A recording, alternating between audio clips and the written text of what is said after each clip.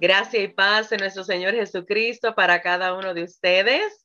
Para nosotros es un gozo, un deleite poder estar juntos en la presencia del Señor, sabiendo que en Él hay plenitud de gozo. El gozo no lo determina la circunstancia, no lo determina otra persona, ni tan siquiera lo determinamos nosotros. Él y lo que ya ha hecho por nosotros. Así que queremos así abrir este momento porque tenemos la certeza, estábamos hablando tras cámara, de que solo Dios, solo es la gracia de Dios y podemos dar testimonio de ello, el que nos mantiene de pie, porque es que se trata de Él y por eso nosotros estamos aquí cumpliendo con esta encomienda. Gracia y paz de nuestro Señor Jesucristo para cada uno de ustedes.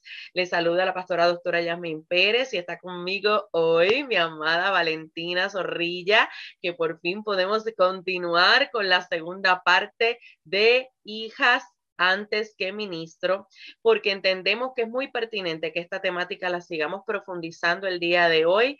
Las semanas anteriores donde estuvimos comenzando, mire, eso fue poderoso y ni tan siquiera realmente llegamos a la parte de hijos. Estábamos empezando con lo necesario para sentar el fundamento y sé que hoy vamos a continuar profundizando porque el Señor nos está llevando a nosotros a entender lo que verdaderamente para Él es importante. Y si para Él es importante, para nosotros tiene que serlo. Así que antes de orar, le pido a mi amada Valentina, la profeta Valentina, que nos salude hoy.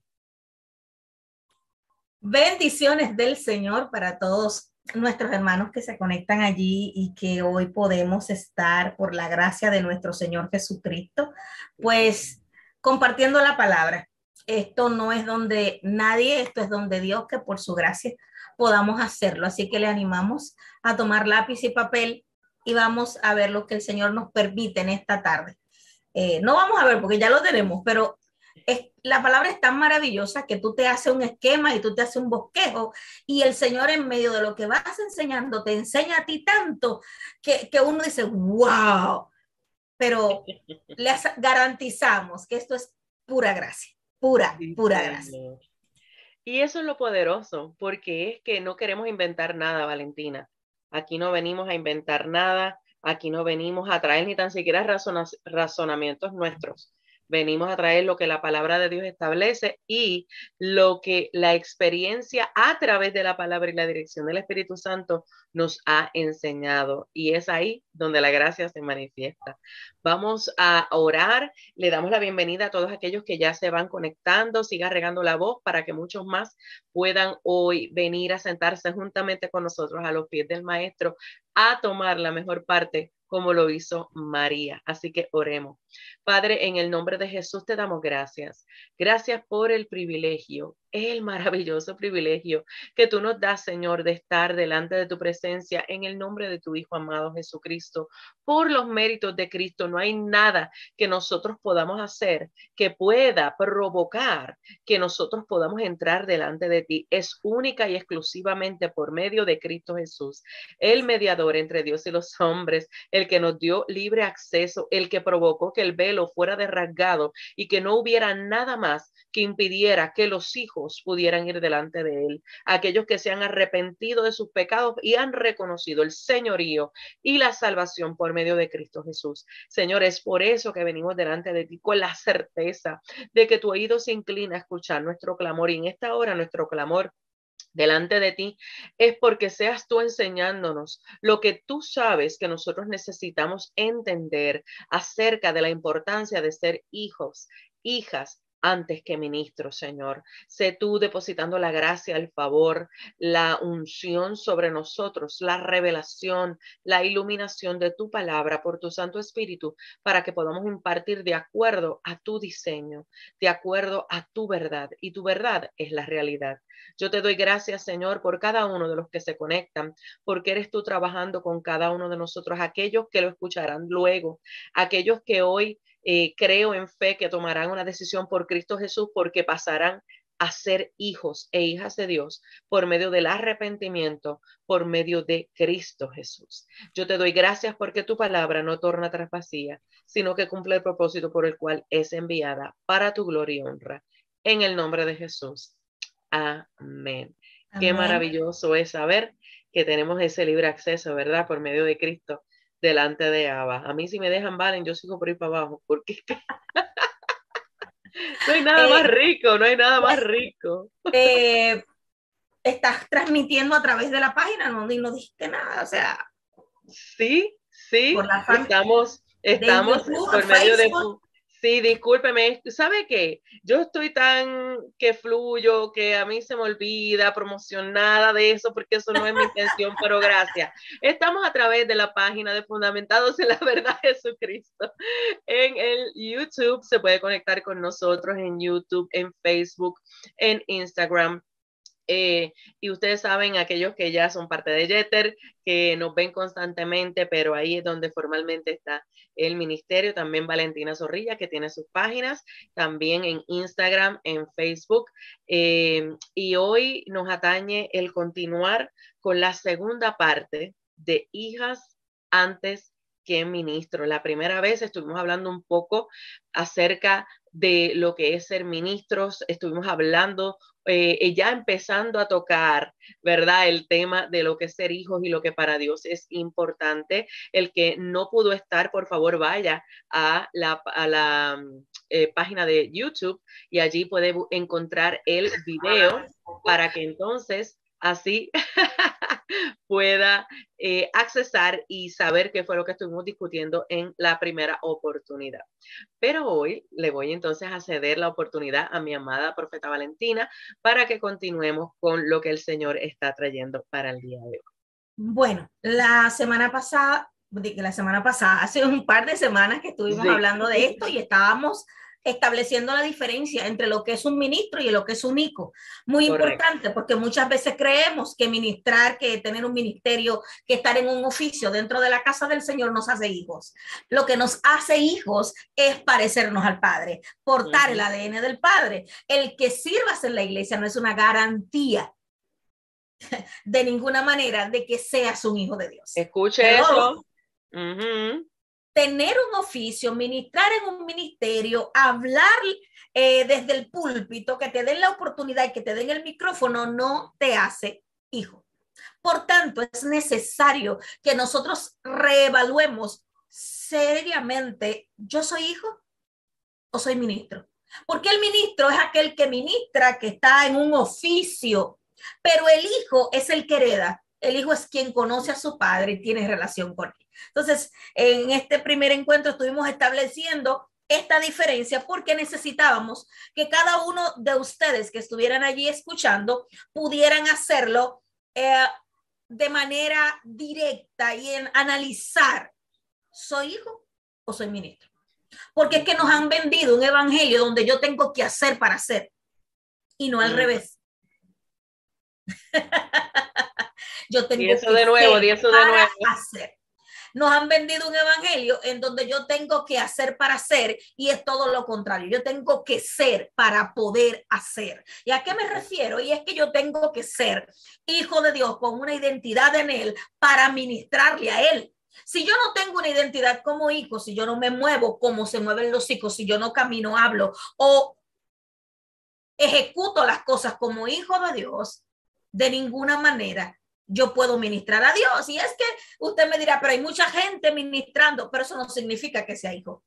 Así que la herencia... Y que esté ministrando para Dios, vale, porque pueden pensar que lo están haciendo, pero realmente no lo están haciendo. Puede ministrar... Discúlpame que te interrumpa, pero es que me trae a memoria el Señor. En estos días estuvimos dando una clase, estamos dando las clases de las vestimentas, ¿verdad? Los martes en Jeter. Y me recuerda el Señor, estamos hablando de la benignidad. Y una de las cosas que el Señor nos enseñaba es que sin la benignidad no servimos útilmente delante del Señor.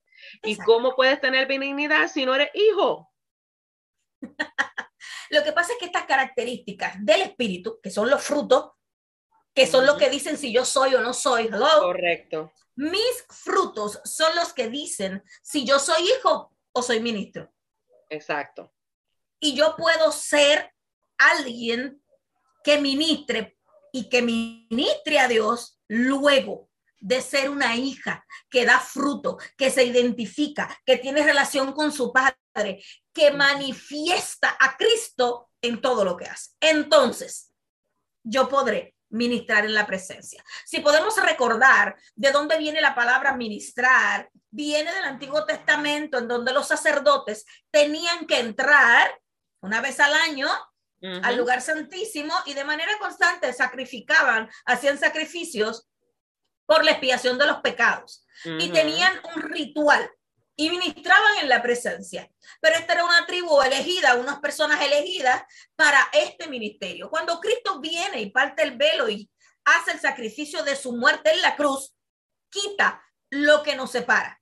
¿Cómo lo quita? A través de su muerte y resurrección, diciendo, ustedes ahora pueden entrar en libertad al trono de la gracia para encontrar el oportuno socorro. Ahora bien, ¿cómo entro a la presencia si no conozco a qué entro? Y mucha gente cree que entrar a la presencia es para tener que ministrar. Decir eso es decir que Dios tiene un problema de ego.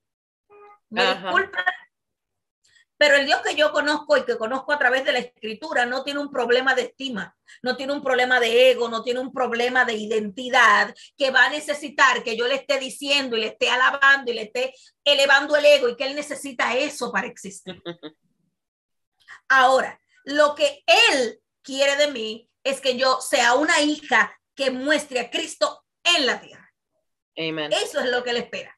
Bien, entonces cuando nosotros estamos sumergidos en hacer cosas, dejamos de tener relación, porque en esta relación es que comenzamos a conectarnos y a ser cambiado el ADN. Este ADN del que estamos hablando no surge cuando yo confieso a Cristo. Hello.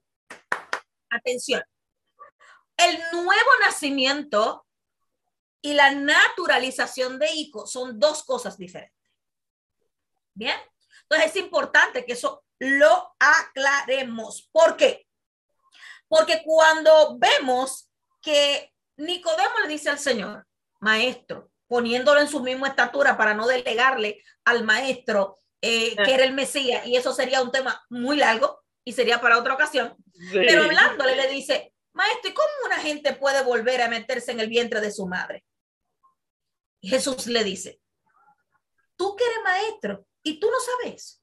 Exacto. ¿Cuánta gente está dentro de la iglesia y entiende que convertirse y nuevo nacimiento es lo mismo? No es lo mismo. La conversión es un acto de fe que yo digo con mi boca, yo acepto. Pero el nacer de nuevo es un proceso que se da y ocurre cuando yo comienzo el proceso de transformación en el que yo voy apegándome y ajustándome a lo que la palabra de Dios escrita establece. Proceso de santificación.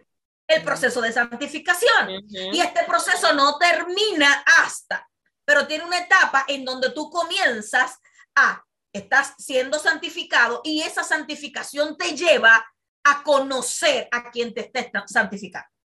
Correcto. Mucha gente no ha podido entrar en este proceso y cree que la santidad tiene que ver con esto o aquello. La santidad tiene que ver con obedecer y sujetarse a lo que está escrito. Así que ser ministro es sumamente fácil y tenemos una iglesia, nosotros como iglesia, podemos estar haciendo muchas cosas para Dios, pero eso no significa que somos hijos de Dios. ¿Cómo yo sé que soy hijo? Por sus frutos lo conoceréis. Y son los frutos los que dicen qué tan hijo soy de Dios.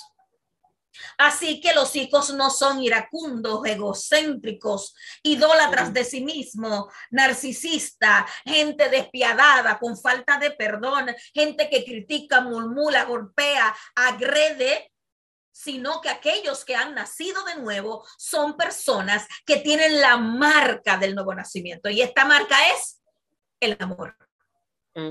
El carácter. Un amor que excede todo conocimiento, que lleva a vivir en un carácter fundamentado en la verdad. ¿Y cuál es la verdad?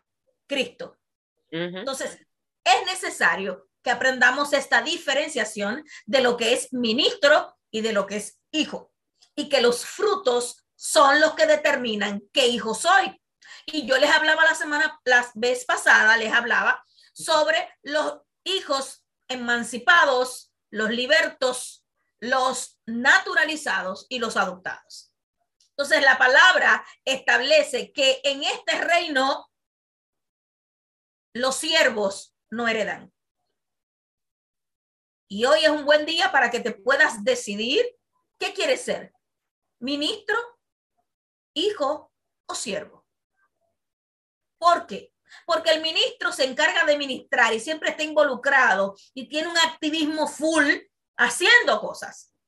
El siervo solo sirve, pero los hijos tienen una identidad y tienen unos frutos que les permiten ministrar y servir de acuerdo a lo que establece la palabra. Bien, entonces, muy importante que usted tenga esto presente para que pueda hacer un análisis, una radiografía espiritual y usted determine en este día qué usted es, hijo, siervo o ministro. ¿Ya? ¿Querías decir algo que te vi que? No, porque eso es importante cuando tú dijiste, y quiero que lo repita, el hijo ¿qué hace con el servicio? ¿Qué hace primero? El hijo puede ministrar y servir desde su naturaleza de hijo. Exacto. ¿Por qué? Porque el que está gobernando realmente es el que vino a habitar en el momento en que se reconoció al Señor Jesucristo como Salvador y Señor bajo el fundamento del arrepentimiento. Entonces, eso es importante y tiene que ver con lo que acabas de establecer.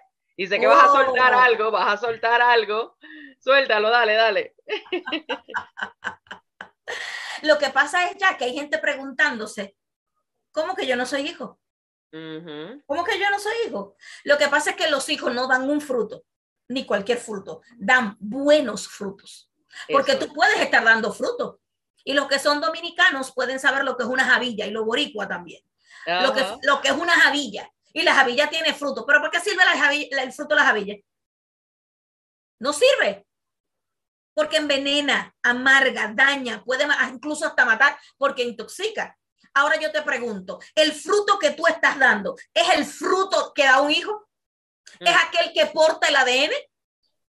Porque ¿de qué sirve ministrar 24/7 en un altar y los frutos que tú estás dando no corresponden a tu naturaleza de hijo? Exacto. Entonces, el nuevo nacimiento es este proceso en donde yo dejo, y mucha gente dirá, ay, mire que lo que pasa, la obra de gracia no tiene influencia humana. Y yo dejo de pensar. De nuevo nacimiento es que yo dejo de pensar que yo tengo algún control sobre este nuevo nacimiento. Este nuevo nacimiento se da por gracia. Pero entonces ya yo lo tengo. Yo no necesito hacer más nada. Hello. Lo que dice si lo tienes son los frutos que tú estás dando. Correcto. Y cuando hablamos de hijas versus ministro, estamos hablando de mujeres sumisas, mujeres sujetas, mujeres entregadas a Dios y a su palabra, mujeres que lo que las gobierna no es su voluntad ni su carne, sino el Espíritu de Dios. Pues espérate. Entonces, porque a eso hay que majarlo, Valen, eso hay que majarlo. Como tú dices en las clases, espérate, manéjamelo más suavecito. Entonces, si no es su carne y si no es su deseo, quiere decir que no va a dejarse llevar por su propia opinión. Exacto. Ni mucho menos por la opinión de otros que ya te están diciendo, ya tú no debes de estar ahí, que tú haces aguantándote eso, todas estas cosas que se nos olvida que si Cristo las vivió, ¿cómo es que nosotros vamos a tener un trato diferente? Sencillo, Jazz, es que nos han dicho tanto que estamos empoderadas y quiero siempre, ¿sabes que me gusta hacer aclarando? No estamos hablando de relaciones de abuso, golpes. No estamos hablando de eso. Lo que pasa es que te han dicho tanto que tú empodérate, que tú eres la reina, que tú eres que se te olvida que Cristo dijo que la mujer debe estar sujeta al marido. Y que Cristo es cabeza del marido, no la mujer. Y nosotras nos hemos enfrascado en querer que el marido satisfaga las necesidades que solo Cristo puede satisfacer. ¿Qué pasa con esto? Que de manera constante yo voy a altercar con el orden establecido por Dios. Y este orden establecido dice que Cristo es la cabeza de él y él es la mía. Pero hay mujeres insurrectas. Ah, no, es que él no me ama, él no me regala flores, él no me lleva de viaje, él no me compra un bolso, no me compra. ¿Quién te dijo a ti que eso era amor? ¿Y quién fue que te dijo a ti que tu matrimonio depende de lo que tu esposo haga? Estamos muy erradas en esa parte. Y le estoy hablando a mujeres específicas. Mujeres que entienden que a ella hay que rendirle culto y pleitesía. ¿Y quién fue que te dijo eso a ti? La palabra no dice eso. De hecho, le voy a recomendar a mi amiga la que me cae mal. Mi amiga la que me cae mal es la mujer de Proverbio 31. Así es. Me cae mal ella, de verdad. Soy honesta. Esa tipa me cae mal. Pero ella está ahí por una razón. Muchas mujeres han dicho, no, tú eres la Débora de este tiempo. Ajá. No la diga. Las Déboras de este tiempo son mujeres a donde los hombres van a consultarles porque son tan sabias y prudentes que los hombres vienen a consultarles. ¿Cuál fue el último hombre que te consultó? Exacto. ¿Y qué consejo le diste cuando te consultó? Es que malinterpretan a la Débora de la Biblia. Malinterpretan totalmente. ¿Cuándo Débora se impuso ante él? En ningún momento. Para nada. De hecho, le dijo, no, es que no me toca a mí, eso es de usted. Exactamente. Oh. Porque sabía su lugar. Y de hecho, aprovecho este momento, aquellas que son ministros, pero, y que se creen que porque Dios le ha dado una encomienda en una cierta posición, también entonces así lo van a manejar en la casa. Eso no es así. En la casa de tu esposa. Y le hablo desde el lugar. No me interesa tener esa responsabilidad. No nos debe interesar porque es que no nos toca. ¿Ok? Y entonces ahí nosotros tenemos que estar muy, muy claras y ser muy intencionales en no estar pisando territorio que no nos corresponde. Así es, así es. Ojo ahí, así es. porque entonces obviamente usted cree que la bendición del Señor va a estar, que el carácter de Cristo se va a manifestar cuando la primera rebelde somos las que disque ministro, porque estamos ocupando un lugar que no nos corresponde. No. Así es, así es. Ya este proceso de gracia que nos permite este nuevo nacimiento, lo podemos ver en Juan 1, 16 y 17, y lo de los frutos, Mateo 7, 16 y 20. Entonces, luego que yo entiendo esto, entonces puedo avanzar. Juan 1, 17 primero. Juan 1, 17, 16 y 17. Yes, ok, que lo voy a postear en el grupo. Ajá. Perfecto. Y Mateo 7, versículos 16 y 20. Ok. Bien. Entonces, en Romanos capítulo 10, versículos 9 y 10, dice lo siguiente. Confiesa, cree para salvación. La confesión es el acto público que yo hago y luego viene el proceso en el que yo voy a ser trabajado por la gracia. Pero este trabajo de la gracia no es para que yo haga cosas en la iglesia, no es para que yo me empodere, que es una palabra antibíblica que no está registrada en las escrituras. Bien, así que esa palabra, en la medida que usted pueda, deséchela, no la use, por favor, que usted no está llamado a tener ningún tipo de empoderamiento porque eso no es bíblico. A usted todo lo contrario, dice que te sujete y que te toca padecer. Los que quieran parecerse a él tienen que padecer como él padeció. Entonces yo no entiendo qué tipo de evangelio es que te están vendiendo. Porque si él padeció y para parecerse a él hay que padecer como él padeció, ¿cómo es que te están diciendo que tú eres el ministro, que tú ejerzas gobierno en tu casa? ¿Cómo así? ¿Tú puedes ejercer gobierno? Sí, con la lavadora, con tus hijos, pero cuando tu marido te hable, no es que él no es cristiano, es que la cláusula no está puesta de que tiene que ser que sea cristiano para tú obedecer. Las ordenanzas de Dios no están sujetas a lo que el otro haga, están sujetas a lo que él dijo. Mujeres que no quieren someterse ni obedecer a sus maridos por entender que él no es creyente. Pero yo no sabía que la palabra decía que si no era creyente no tenías que someterte. Mujeres que han olvidado que la palabra establece que el deseo de ese hombre será para usted, y no se refiere solo a lo carnal y al sexo, se refiere a que ese hombre va a ser conforme a lo que usted en oración ore por él. Los matrimonios transformados no ocurren porque simplemente yo lo dejé pasar, sino son mujeres que se han plantado y han ejercido su legalidad en oración, no echando pleito con el esposo. Exacto. Y ahora yo le hago una pregunta. Y dando testimonio de hija, ¿valen? Y yo le hago una pregunta. ¿Cómo es que si el Señor es soberano, creador del cielo y de la tierra, que tiene todas las cosas sujetas a él, a ti te van a pasar cosas que no sea Dios que le esté permitiendo?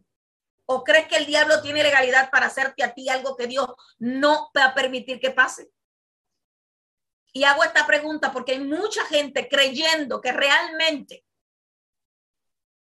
Satanás, los demonios o algún ser humano puede hacer con ellos lo que Cristo no quiere, lo que el Señor no quiere. Entonces, esta obra de gracia, eso ocurre porque no conocen a papá todavía, no conocen a exacto, papá. Exacto. Este proceso de santificación, que es una obra de gracia, y lo encontramos en Juan 16, 6 y 8, cuando él también le dijo, a ustedes les conviene que yo me vaya. ¿Y cómo así, Señor, si lo tenemos todo contigo? Es que a ustedes les conviene porque quedará el Consolador. ¿Y quién es el que te guiará a toda verdad? ¿Y quién es la verdad? Cristo es la verdad. O sea, para tú llegar a conocer a Cristo, su Espíritu Santo tiene que guiarte. Y el Espíritu Santo no está solamente para que te sacudas y hables en lengua. Créeme que yo hablo más lengua que Pablo y los Corintios juntos. Pero esa no es la obra del Espíritu. No es sacudirte para que en ese momento sudes y te sacudas y te despeines. No, la obra del Espíritu Santo es una obra de gracia que va a venir a convencerte de tu pecado. ¿Quieres ver transformación en tu vida? ¿Tú quieres ver cómo el Espíritu Santo te ayuda a identificar lo que en tu vida está siendo un fruto que no es del Espíritu? Cuando sientas la presencia del Señor, dile, Espíritu Santo, convénceme de pecado. ¡Ja! ¡Ay! Oye, te puedo testificar. Te va a convencer y vas a recibir el mayor convencimiento de tu vida. Porque cuando Él viene y te convence, tú no puedes hacer otra cosa que arrepentirte. Así es. Porque ese es su trabajo. Eso iba a decir ahora, ese es su trabajo, lo va a hacer. La influencia de la voluntad de Dios no es para que ministres, es para que seas hijo. Espérate, repite eso, Valen. ¿Cómo fue? La influencia. La influencia de la gracia, de la voluntad de Dios, no es para que ministres, es para que seas hijo. ¿Escuchó eso ahí? Eso es vital. Mire, si hay algo, una de las cuantas cosas que hay que llevarse hoy, tiene que ser esa. Nosotros tenemos que entender la posición que nos han dado, no para enaltecernos, sino para cuidar eso y para que entonces nos importe conocer lo que eso significa, para entonces poder impartir de la manera correcta. Porque también eso es otra cosa, ¿vale? Nosotros pensamos que solamente ministramos cuando estamos allá al frente y en otras cosas. No. Nosotros todo el tiempo estamos realmente ministrando, pero desde la posición correcta. Cuando se hace desde la posición de hijos, entonces es donde se puede manifestar quién es el Padre. Jazz, mientras te escuchaba, pensaba, o sea, es que hemos distorsionado lo que significa ser hijas de Dios. No hay cosa más poderosa que tú laves la ropa de tu esposo y le ministres. Exacto. Y tú comiences a ministrar en tu casa y que cuando tú mapees el piso, cuando trapees el piso y barras y limpies, tú estés llenando tu casa de la presencia del Señor. Señor, ven, toma control y dominio, ven, establécete aquí, yo te permito que tú gobiernes. Y tú, oye, yo no sé si aquí hay alguna mujer que pueda testificar de cómo, bendito el nombre del Señor, es que tú estés limpiando y que se llene la casa de la gloria. Así eso es terrible, Jasmine. Yo lo puedo testificar.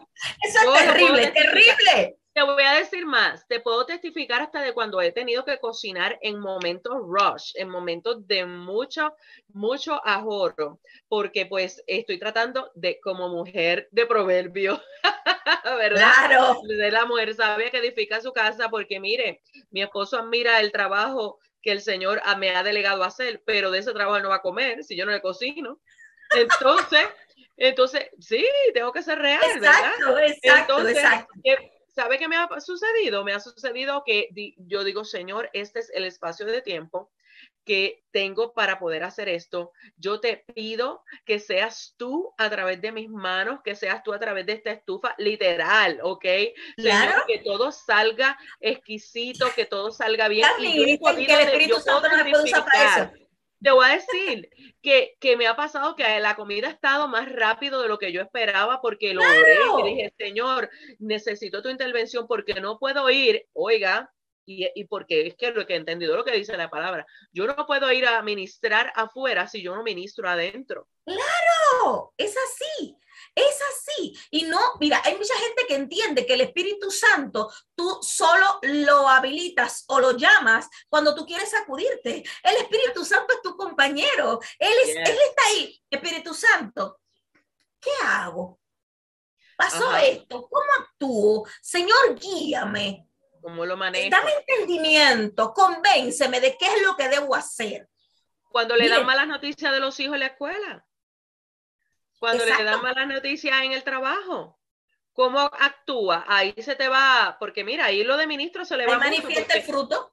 Porque no entienden lo que es el ministro tampoco, ¿verdad? Es desde la posición de hijos. Entonces, ¿qué vamos a hacer ahí? Lo vamos a hacer desde la posición de hijos donde, ok, Señor, porque recuerden, ¿cuál es el mayor ministerio que el Señor nos ha dado, Valentina? El ministerio de la reconciliación. Es el que Él nos delegó absolutamente a todos los hijos. Y la primera reconciliación es en el hogar. Por eso decía la familia. Exactamente, el mantener ¿qué es conciliar? Una relación constante, ¿verdad? Estar, si es es volver, entonces ir a conciliar. Entonces, ¿qué es lo que vino el hijo a hacer? Nuestro hermano mayor, ¿verdad? Lo que vino a hacer el hijo primogénito unigénito, para entonces llevarnos a nosotros a conciliar otra vez, a regresar al Padre. Claro que sí. Por eso es que eso es lo que Él nos manda a nosotros. Mire, es imposible que usted pueda ministrar desde posición de hijo si usted no entiende primero lo que ha recibido de parte del Padre a través de Cristo, para que entonces usted sea, y mis estudiantes van a entender esto, intencional. Porque dime, Valen, si la hija va a poder ejercer su posición de hija y de ministro si no es intencional. No, para nada. Tienes que, y ahí podemos hablar del Shema. El Shema en su traducción es escuchar con la intención de obedecer. Correcto.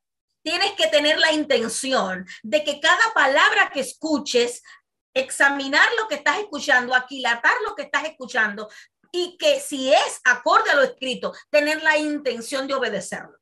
¿Por qué hablamos de escuchar y aquilatar, examinar lo que estás escuchando? Porque muchos están siendo alimentados por teorías humanistas que se han metido de lleno en las iglesias, coaching y muchas cosas que no son bíblicas.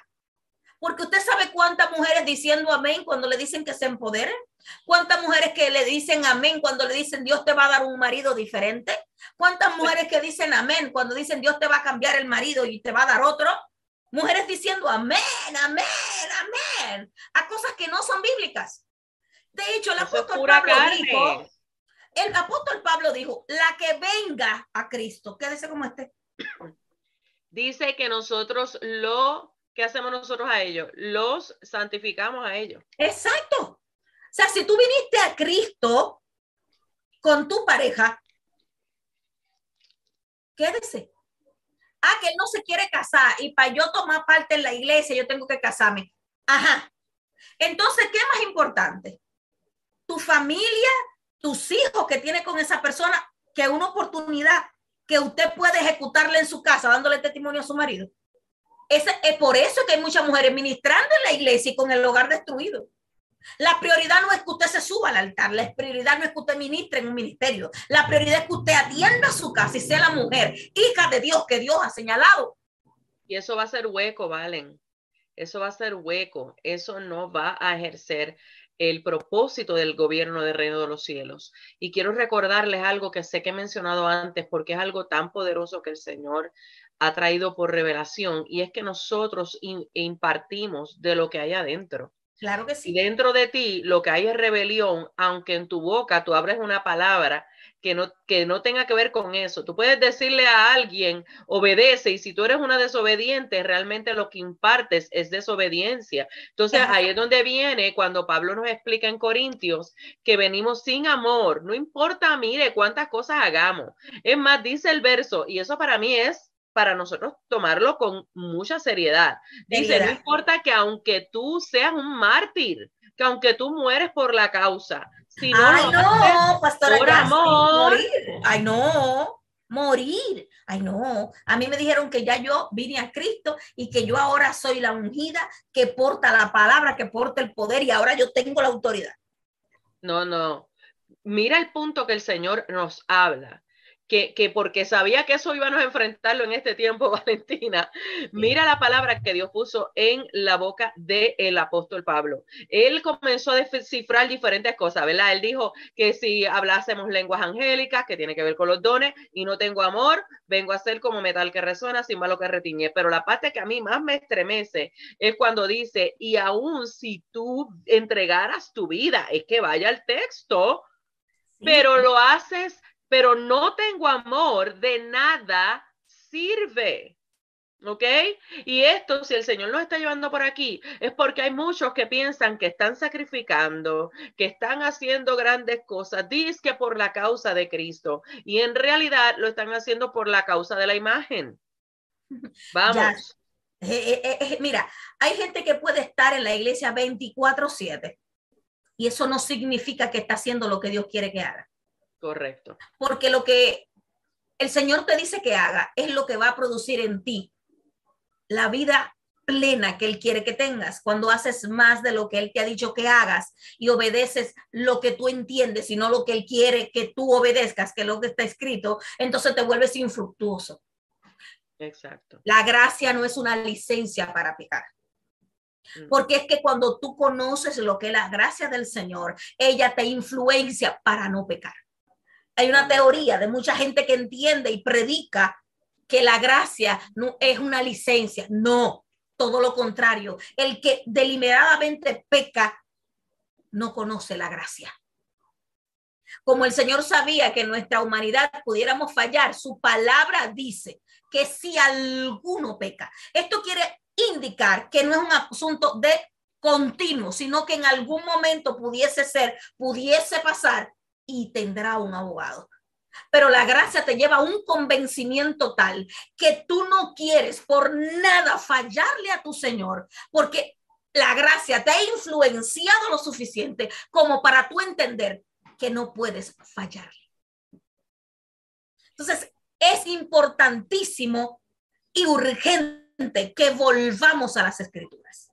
Exacto. No se puede ser ministro ni hijo si estamos lejos de la palabra, si no hay una comunión con el Espíritu, si no tenemos la intención, la intencionalidad de obedecer a Dios. Necesitamos pararnos y decir qué fruto yo estoy dando y este fruto de dónde viene. ¿Realmente soy hijo? ¿Soy ministro? ¿Soy siervo? Porque puede haber de todo, pero solo los hijos pueden servir y ministrar desde la condición correcta, que es el amor al Padre. Un amor genuino y sin fingimiento que va a dar como resultado una transformación de carácter. Entonces, así que ser hijo es lo más importante. No es ministrar, no es servir, no es ir a la iglesia 24/7. Lo más importante es ser hijos de Dios. Los hijos tienen una capacidad mayor. ¿Por qué? Porque se relacionan, tienen una intimidad y una comunión con su padre. Por tanto, y oiga bien, dentro del conocimiento de lo que es la ciencia de la psicología, hay un proceso en donde la identificación se da en los primeros años de vida. Y luego, cuando pasa de los 3 a los 6 años, 8 años, este niño inicia a desarrollar una personalidad. Traspolemos eso a la vida espiritual. Usted se convierte al Señor, confiesa a Cristo y usted necesita pasar tiempo con ese papá que es el que le va a dar identidad. Mucha gente está pasando tiempo con los pastores, con los apóstoles, con el profeta, con el ministerio, con muchas cosas, pero no con Dios, que es el que te da la identidad. ¿A quién te pareces entonces? Tú te puedes parecer al apóstol, tú te puedes parecer al ministro, tú te puedes parecer al pastor, al profeta, pero ¿te pareces a Cristo? ¿Te Valentina, pareces a Cristo? Eso que estás diciendo va exactamente con el verso que acabo de postear en el grupo en Romanos 8, 16 al 17, y es la Reina Valera, lo voy a buscar ahorita de las otras, pero es el Señor recordándonos, el Espíritu mismo da testimonio a nuestro espíritu que somos hijos de Dios. ¿Cómo da testimonio? ¿Cómo da testimonio? Cuando te revela y te recuerda, es Cristo el único que te hace hijo por cuanto murió y resucitó y te lleva al Padre. Es el único mediador entre Dios y el Padre. Si no pasamos por ese proceso de gracia que ahorita estabas explicando y entender que la gracia realmente es el poder de Dios manifestado para que nosotros, dependencia total del Señor, entonces podamos manifestar en lo que crecientemente tiene que darse en los hijos, que ¿qué es? El proceso de maduración y proceso de santificación, donde para nosotros es más importante estar constantemente yendo a la presencia del Padre para conocerle, para entender sus instrucciones, para entender lo que ha hecho en nosotros por medio de Cristo y entonces nosotros poderlo manifestar de acuerdo a como Él lo ha otorgado. Amén. Entonces, si somos hijos, también somos herederos, que mucha gente se enfoca ahí, pero se les olvida, herederos de Dios y coherederos con Cristo, si es que padecemos juntamente con Él, para que juntamente con Él seamos glorificados. Entonces, esto es esencial porque cuando está hablando del padecimiento es porque a quién le gusta, a quién le gusta tener que ser intencional en recordar la instrucción del Padre en lugar de hacer las cosas a su propia manera. Vamos a ser reales. La mayoría está constantemente buscando ¿qué? Su propia opinión, lo que el mundo dice, lo que, como acabas de establecer, los líderes dicen, los respetamos, seguimos lo que la instrucción dice acerca de ellos, pero ninguno de ellos fue a la cruz ni resucitó por pagaron usted el precio. Así es, así es. ¿Ve? Entonces, y más allá, porque Cristo es extremadamente importante, pero no podemos olvidar por qué Cristo vino. ¿Por qué Cristo vino, Valentina? La gente piensa constantemente que Cristo vino por nosotros y eso no es cierto. Esa es la segunda parte de por qué Cristo vino. La primera parte de por qué Cristo vino es porque el Padre, para que acabemos de entender la importancia que tiene de conocer al Padre y de darle el lugar que le corresponde. El Padre fue el que por su designio, por su buena voluntad, por su carácter, porque en amor Él nunca deja, Él nunca suelta, Él nunca te deja ahí por perdido y no me interesa, no, porque es que en su carácter eso no está. Podemos entender eso. Él como buen papá, en su designio, por su buena voluntad, ¿qué hizo? Desde la eternidad ya había establecido que iba a enviar al Hijo para que nosotros entonces pudiéramos regresar a Él, ahora en carácter de hijos e hijas, y ahora entendiendo que por cuanto se nos ha dado ese lugar, nuestra responsabilidad es conocer cada día más al Padre para seguir madurando en lo que Él es en nosotros, lo que Él ya ha hecho por medio de Cristo en nosotros, para que entonces lo que la gente vea sea a quién, a a papá. Cristo en nosotros. Miren, Exacto. el humanismo es una corriente filosófica que establece que lo primero es el hombre. Lo que el hombre quiere, lo que el hombre siente, Exacto. lo que el hombre espera. Y aún dentro de el cristianismo, así que por eso es que establecimos eso. Gracias, Claro, Vale. claro, hay que establecer esta diferencia porque mucha gente se le ha ministrado y se le ha dicho, tú no puedes dejar que nadie te haga, tú no puedes dejar que nadie diga, tú eres, tú eres, tú eres. Y han alimentado el ego de la iglesia, torciendo la verdad de Cristo. Exacto. ¿No? Están trayendo torcedura al corazón porque le están enseñando a la gente que la gente es lo que ellos quieran ser y no con lo que la palabra dice. Si dice que somos coherederos, si es que padecemos juntamente con él. A Cristo le tocó la cruz. Hoy mismo no hay cruces. No te van a crucificar en un madero. Pero cuando alguien te hace daño, te hiere, te lastima, te roba, te maltrata, te abusa, esa será la cruz que deberíamos de cargar. Y Cristo la cargó por amor al Padre, murió en ella y fue resucitado. El último proceso en donde estuviste, la última prueba en la que tuviste, donde alguien te hirió, te hizo daño, ¿cuál fue la reacción que tuviste? ¿Realmente tú vas a padecer como padeció Cristo? Porque para ser herederos, ¿quiénes heredan? Los hijos. Aparte de los hijos, nadie hereda. Y cuando ocurre en la humanidad un proceso de herencia, más allá de que sean los hijos que hereden, es porque hubo un testamento en donde se designó, y es que no hay hijo, no hay hijo. Si no hay hijo, puede heredar otro, pero por lo regular los hijos heredan, y si nosotros somos herederos, somos coherederos, si es que. Entonces, Exacto. hay que establecer esto claro. Te han dicho que tú no estás para sufrir, para aguantar, para que te hagan. Si Cristo padeció, ¿quiénes somos nosotros para no padecer? Pero no solamente eso, Jasmine. Él, con un solo chasquido de dedo, hubiese acabado con todo este asunto, porque era el Hijo de Dios y él no tenía por qué padecer.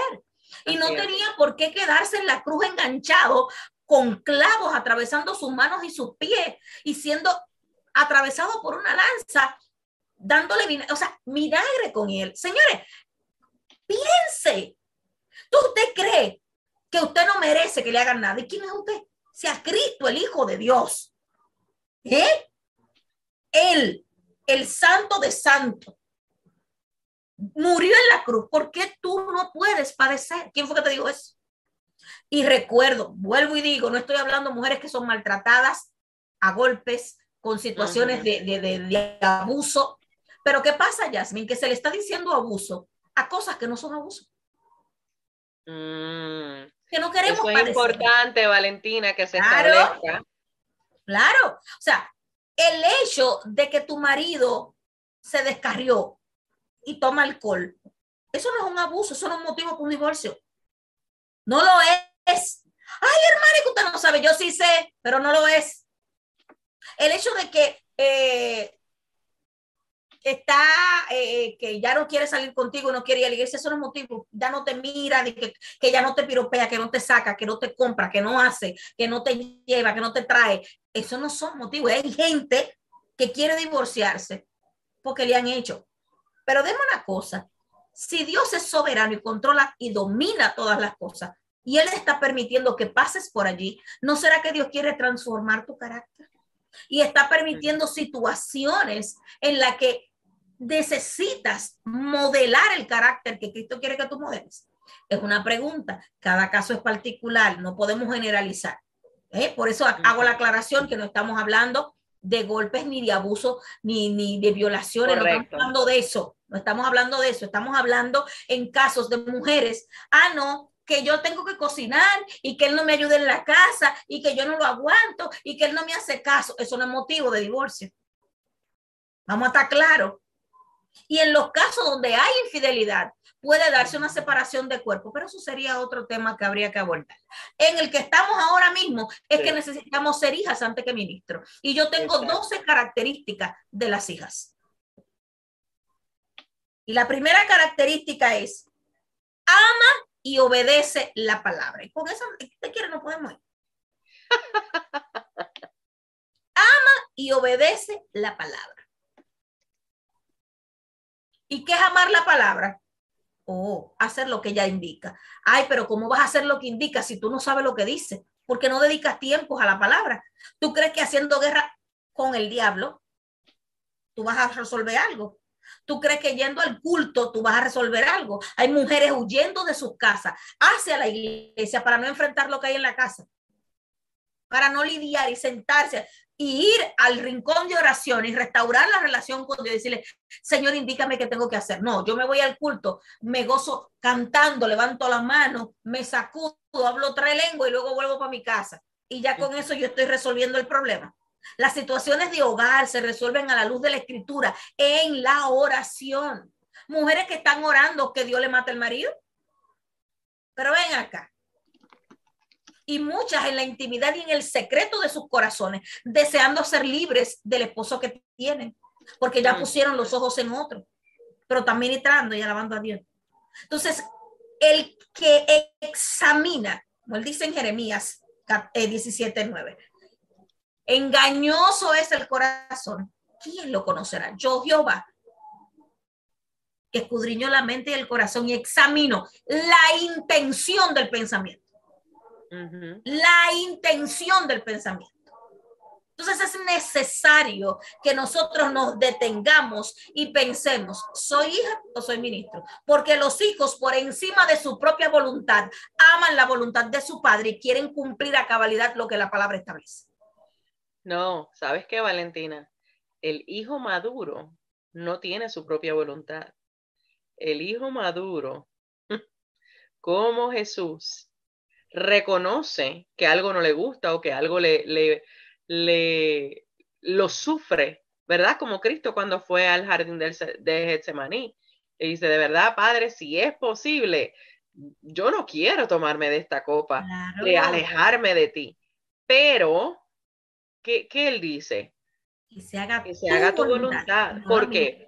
Porque ya entonces él dice, ni tan siquiera yo voy a darle permiso a mi voluntad, aunque en este momento lo sienta en mi carne, no voy a darle permiso a que gobierne o domine, porque Exacto. Mi gobernante eres tu papá.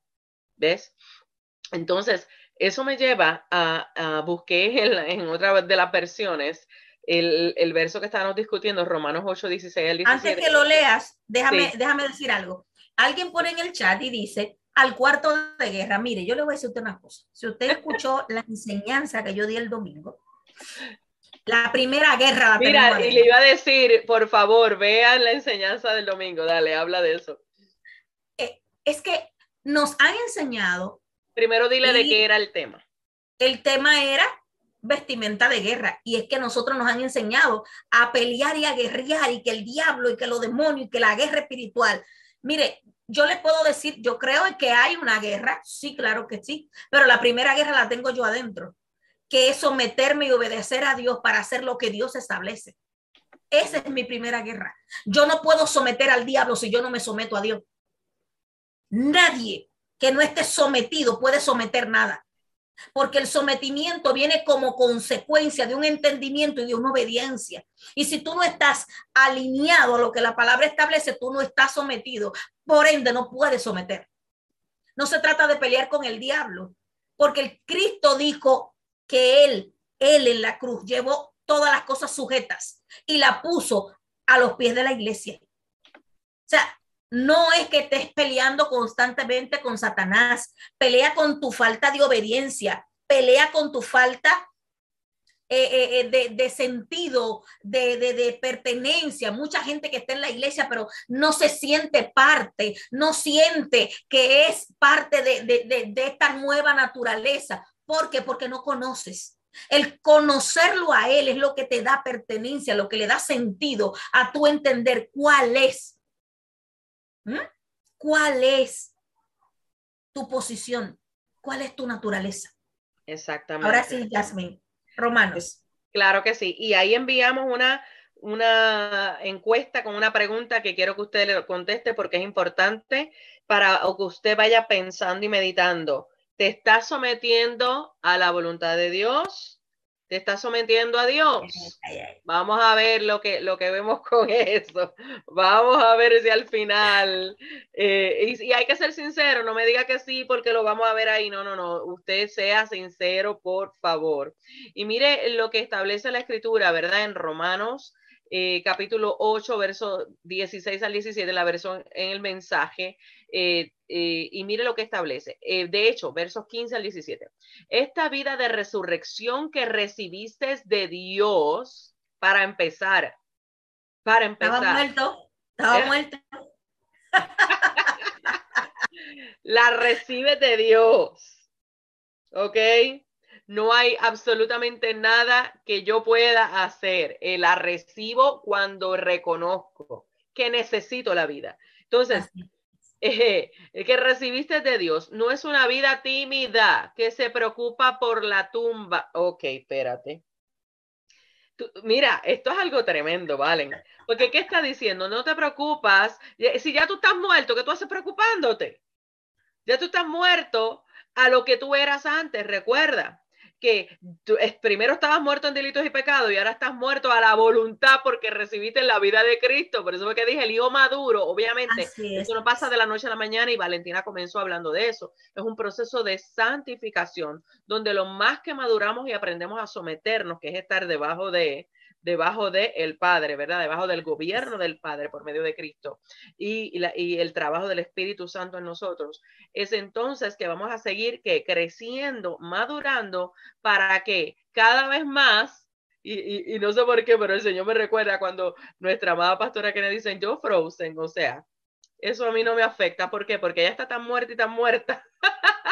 Créeme que sí. Que ya mira, Señor, lo que tú digas. Y yo sé que eso a veces es difícil de digerir porque estamos demasiado acostumbrados a querer opinar, a querer dar nosotros participar de algo. Y no, ya Cristo lo hizo por nosotros. Entonces, esta vida, nosotros tenemos que entender que lo que nos corresponde ahora es aprender de la vida recibida. ¿Para qué? Para poderla poner por obra. Entonces, mira cómo sigue diciendo el texto. Es aventureramente expectante. O sea, ¿usted sabe lo que es eso? Tú tienes que tener expectativa de padre, enséñame lo que es ser hija, para entonces poder ministrar correctamente desde la posición de hija. Mira cómo dice, espera aventureramente expectante, saludar a Dios como un infantil que le dice, papá, ¿qué sigue? ¿Qué sigue? ¿Sabes lo que es eso? Mira, es como tú sabes cuando los nenes están que tú no le puedes decir que al otro día vas para la playa porque si no se levantan a las 3 de la mañana porque ya se quieren montar en el carro. Pues me pregunto yo, ay, Valen. Nosotros nos ponemos así cuando el Señor nos está diciendo, te quiero enseñar benignidad, te quiero enseñar templanza, te quiero enseñar a servir sin esperar nada a cambio, te quiero enseñar a perdonar. Ay, no, no me gusta esa, ¿no? A dar, te quiero No me, enseñar esa no me gusta, ya, esa no me gusta. No me No, gusta claro que esa. no. Por eso es que, porque no entendemos lo que es ser hijos, porque no entendemos lo que papá nos tiene que enseñar en el camino, sino que todo el tiempo lo hacemos personal. Es que están en contra de mí. Es que nadie me entiende. Mire, yo he tenido personas que vienen a consejería, ¿verdad? Señor Padre, ayúdanos, porque es una cosa Se ve de todo, se ve de todo. sí. Y cuando, ¿verdad? Venimos con la palabra, tú sabes qué es lo que se atreven a decir, Valen, y estoy segura que tú has escuchado esto 20,000 veces. Pastora, que usted no me entiende.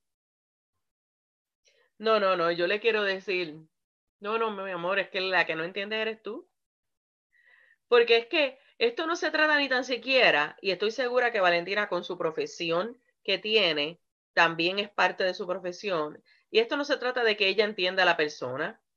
Esto se trata de poder comprender lo que está operando para que entonces traigamos la verdad que es la que rompe esas operaciones. O sea, lo que lleva, lo que trae, lo que identifica la fortaleza que está viniendo en contra del conocimiento de Cristo, para que entonces la verdad sea la que derribe esa fortaleza y entonces nosotros podamos llevar todo pensamiento cautivo a la obediencia de Jesucristo.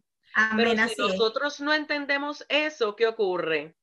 Empezamos a hacer alianzas y no hacemos lo que aquí dice. Mira, sí, ahí me dice claramente, nosotros tenemos que estar en una expectativa constante como hijas de qué es lo que Él me quiere enseñar en medio de todos los escenarios que Él me permita transitar para que entonces Él me pueda, Él pueda crecer en la vida que Él me ha otorgado por medio de Cristo. Pero ya, mira qué es lo que pasa. Nos han alimentado tanto el ego que nosotros hemos perdido el norte de entender realmente qué significa ser hijo. Entonces, hemos torcido y hay que cambiarse el chip. Hay que hacer un cambio y hay que renovar el pensamiento, el entendimiento, como dijo el apóstol Pablo. Renueven, cambien, refresquenlo, porque aún agua limpia, estancada, se descompone. Por eso es necesario el movimiento constante. Exacto.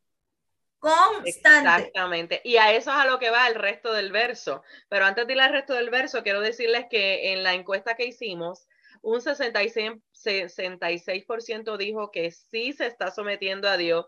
Eso yo espero que sea absolutamente cierto porque esto pica y se extiende. Y un 33% dice que no. Ahí es importante porque como estamos en un proceso de santificación, ajá, quizá lo que se refieren es que ya hay áreas en donde ellos se han sometido. Correcto. Y hay otras que están en la parte. Bien. Correcto. Así que si es así, les felicitamos por esas áreas que ya hemos entregado y hemos rendido y ahora el Señor nos está empujando mucho más para que podamos aprender lo que esto conlleva. Entonces, así es. Mira cómo sigue diciendo el verso. Cuando le decimos, ¿verdad? ¿Qué sigue, papá? El Espíritu de Dios toca nuestro espíritu y confirma quiénes somos realmente. Vamos. Si eso no está aconteciendo, ahí hay un problema serio. Cuando para mí es más importante el estar buscando la aprobación de otros, entonces tú no estás entendiendo lo que el Espíritu está queriendo revelar a ti. Y así algo muy poderoso que el Señor me ha enseñado es que muchas veces cuando nosotros estamos en dolor, que pensamos que es porque yo me siento mal y en realidad es porque el Espíritu Santo me está contristando, porque la vida del Hijo no está creciendo por cuanto yo estoy gobernando y no estoy dejando que Él gobierne. Ojo ahí. El segundo punto dice, si está casada, agárrese, es vida y sosiego a su marido. Ojo ahí, si tu marido no quiere estar en tu casa, hay que revisar el porqué. Si prefiere estar con sus amigos, si prefiere estar con la mamá, necesitas revisar qué es lo que pasa. La palabra establece que la mujer debe ser una mujer que cuando el marido llegue a la casa lo reciba en amor. No es que usted no va a decir, mira mi amor, hace falta comprar esto, hay que ir a pagar los servicios, los bills, lo que sea. No, no es eso. Es que cuando el hombre llega a su casa necesita un espacio.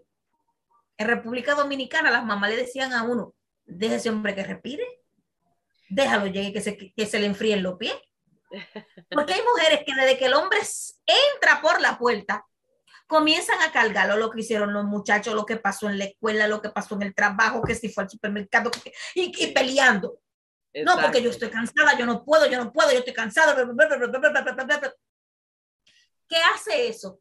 La cantaleta. Se le disparan los breakers a los hombres, se le disparan, ellos no saben lidiar con eso. Y, sí, está bien, yo vengo ahora, porque se siente más tranquilo en otro lugar que en la casa. Así que hay que revisar si está haciendo vida y sosiego para tu familia y para tu esposo. Si está soltera, es una mujer llena de pudor y temor a Dios. Pudor y temor a Dios. ¿Qué es el pudor? la manera decorosa de vestir de las hijas de Dios. Yeah. No tiene necesidad de enseñar, porque la palabra Yeah. establece que la mujer fue creada para satisfacer una necesidad que había en el hombre. Discúlpeme usted, a las empoderadas, a las super mega ungidas ministros del Señor, usted fue creada para saciar una necesidad del hombre. Usted no fue creada ni para gobernar, ni para mandar, ni para estar por encima, ni para empoderarse, ni ser poderosa. No, no fue para eso. Usted fue creada para satisfacer una necesidad del hombre. Pero, sí, pero es que usted le han dicho tanto, que usted es empoderada, que usted es la ministra, que usted es la apóstol, la profeta, la mujer de la unción, que usted se ha creído eso. Y puede que usted tenga un ministerio poderoso, pero el primer lugar a ministrar es en la casa. Y cuando usted esté en su casa, usted no es ministro, usted es esposa. Usted es compañera, usted es vida, usted es una mujer que cuando le habla a su marido le produce paz y calma. Vamos a revisar, porque si no logramos entender esto, nos volveremos mujeres rencillosas. Y el libro de los Proverbios también habla de la mujer rencillosa. Es como una gotera ahí. Mujeres que no se callan. Y mujeres que creen que el hombre tiene que aguantarle toda la queja de ella. Aprenda a callar. Aprenda a hablar lo necesario. Por favor. Tercer punto. Es la madre que sus hijos necesitan. No es una super mamá, super mega mamá. No. Es la mamá que sus hijos necesitan. Muchas mujeres volviéndose locas porque ellas tienen que ser perfectas. No toleran equivocarse, no toleran fallar, no toleran incluso, Jasmine, estar cansadas. No, yo no puedo cansar. Yo tengo que hacer y yo tengo que estar ahí. No. Tú tienes que ser la mamá que tus hijos necesitan.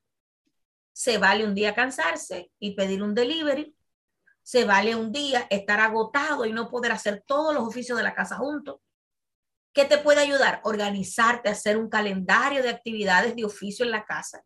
Y eso te puede ayudar para tener tiempo para ti, que lo necesitas también, y tiempo para pasar tiempo con tu esposo, pasar tiempo con tus hijos y no estar agobiada con tantas cosas que hacer y entendiendo que si tú no lo haces aquí y ahora, se va a caer un pedazo de la casa.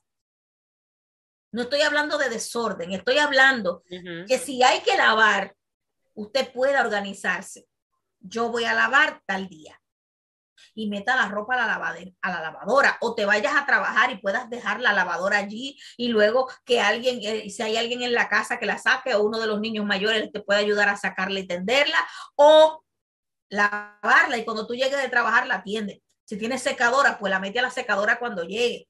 Pero vivimos en un afán constante que estamos sobreusándonos y al final estamos agotados, aburridos. Una mujer cansada, sobreagitada de hacer cosas, no es una mujer que va a poder darle vida a su marido. No va a poder ser la mamá dulce y tierna que tiene que ser con sus hijos, porque le vas a gritar, le vas a pegar, te vas a irar. Porque tú entiendes, exacto, necesitas hacer mucho. Y otras que creen que si ella no lo hace, nadie lo puede hacer. Ganan con qué tener a alguien que les ayude, pero no, porque soy yo que tengo que hacerlo, nadie sabe hacer nada. Hello, como una mujer que está tan cansada y agotada y además tiene que hacer cosas en la iglesia y tiene que ir al colegio de los niños y tiene que trabajar y tiene que atender al marido y tiene que hacer la cena y la comida. ¿Qué tiempo tienes para estar con Dios? Para reposar en Él, para conocerlo, para que seas transformada a su imagen y semejanza. No hay tiempo. Vamos a hacer un break para que Jazz nos hable de la siguiente pregunta. Sí, de verdad que todo eso que habla es tan real, Valen, y es tan importante que nosotros lo meditemos, porque tú sabes, muchas veces en todos esos roles que el Señor nos permite tener, se nos olvida cuál es la manera de hijas que lo debemos de hacer. Y mira, si el Señor sabe que nosotros nos vamos a cansar, el Señor sabe que Él nosotros, claro, entonces, ¿por qué nosotros más no depender de papá? Una vez más, Señor, cómo tú necesitas que yo lidie esto y que yo lidie conmigo en medio de esto. Y ya mismo voy a profundizar un poco sobre eso, pero quiero aprovechar, como dices, la pregunta. Y mientras estabas hablando, el Señor me dio esta pregunta para el pueblo y es, ¿lidias con la imperfección de otros imponiendo tus criterios? Alguien te pregunta Mira. que si no puede haber un punto medio. Mira, ahora mismo, mira cómo está. Y yo creo que esta pregunta la están contestando con bastante sinceridad. La mayoría dice que sí, por ahora lo voy a dejar abierto más tiempo, pero mira, la mayoría, Teresa Soto, es que en el Señor las cosas son directas, no hay un punto medio, porque tú sabes. Quizás ella se refiere a que está trabajando en ello. Ah, bueno, sí, pero eso lo puedes contestar fuera de, porque acuérdate que ahí pues es o sí o no. Y el Señor también lo hace, porque aunque a veces decimos que estamos trabajando, Valen, vamos a ser reales. Vamos a ser reales, decimos que estamos trabajando, pero entonces lo que trato es de convencerlo y manipularlo, ojo ahí, en lugar de pasar por el proceso de formación de carácter que el Señor está queriendo hacer tanto en nosotros como en ellos, porque recuerde, y esto es lo más poderoso de Dios, y es algo que nosotros tenemos que entender, el reino de los cielos, el evangelio, siempre se trata de otros. ¿A qué me refiero con esto? Siempre lo que Dios va a trabajar con nosotras como hijas va a impactar a tu familia, a tu comunidad, a todo el que esté a tu alrededor. Entonces, por eso es que esto se trata de otros, porque nunca va a ser a uno solo el que va a impactar, siempre va a ser a muchos. Entonces, mientras tú estabas hablando de eso y estabas diciendo de cómo nosotras muchas veces nos exigimos ser perfectas, tienes tanta razón porque yo de comenzando, porque pues el Señor me permitió embarazarme bastante rápido después que me casé y yo me casé ya estando en el ministerio, así que el Señor me hizo como que un giro de 360 grados de antes estar acostumbrada a estar todo el tiempo fuera haciendo cosas al Señor. Ahora tu primer ministerio es tu esposito en tu casita y después tu hijito que ya venía de camino. Y al principio eso a mí me costó. Es que cuesta. Me costó muchísimo, Valentina. Y cuando, por ejemplo, ya el bebé estaba más grandecito, vamos a decir 1 año, y yo tratando, porque tú sabes, me imagino que allá también, pero al menos acá mi mamá nos enseñó a todo tiene que ser con una pulcritud y una cosa. Y entonces era como que llegas del trabajo, estás con el muchachito, pero entonces te riega aquí, te riega allá y tú quieres que todo esté on point. Y mismo esposo me dice, olvídate de eso, disfrútate esta etapa. Y el Señor tuvo que enseñarme eso. E incluso también cuando metemos la pata criando, porque mire, y lo digo así en el bien criollo, porque es que así es. Cuando a veces hay momentos que no hay un librito. ¿Perdón? No hay un librito. Exacto, el librito es la escritura y depender del Espíritu Santo, ¿verdad? Y hay momentos donde vamos a cometer errores porque, y siempre es algo, esto es algo que el Señor me ha enseñado y siempre lo digo, donde más tú vas a ver las deficiencias que tienes es cuando estás criando. Claro. Porque Pierdes ahí la paciencia. exacto. Irrita. Y Sí. porque te dejan ver, mire, hay un espejo. ¿Verdad? Así Y es. te van a dejar ver cuáles son esas áreas donde, porque mire, ellos, uno quisiera, ¿verdad? Que tú le dices las cosas una vez y ya todo surgió como tú lo dijiste, pero no es así, porque No. es otro ser humano igual que tú, que está en proceso de formación donde nosotros, esto mire, yo le digo algo, a veces yo me cargaba, Valentina, y hay momentos donde el Señor tiene que trabajar conmigo, porque estoy tan enfocada en que todo lo que siembre, todo lo que siembre, todo lo que siembre, es mi fe que va a ser para cosechar para el reino, que a veces hasta, Señor, esto lo estoy haciendo bien, Señor, esto que va con lo que acabas de decir. Y hay personas que probablemente le dejan a veces hasta la crianza de los hijos a otros porque dicen, es que yo no sé, pero para eso está papá, para enseñarnos cuál es su manera. No es correcto que los abuelos críen a los hijos. No es nada correcto. Hay casos que por migración, porque una persona se va de un país a otro, porque pasan situaciones, pero no es lo más saludable ni para el niño ni para los abuelos. Los abuelos están para disfrutar a sus nietos, pero no para criarlos.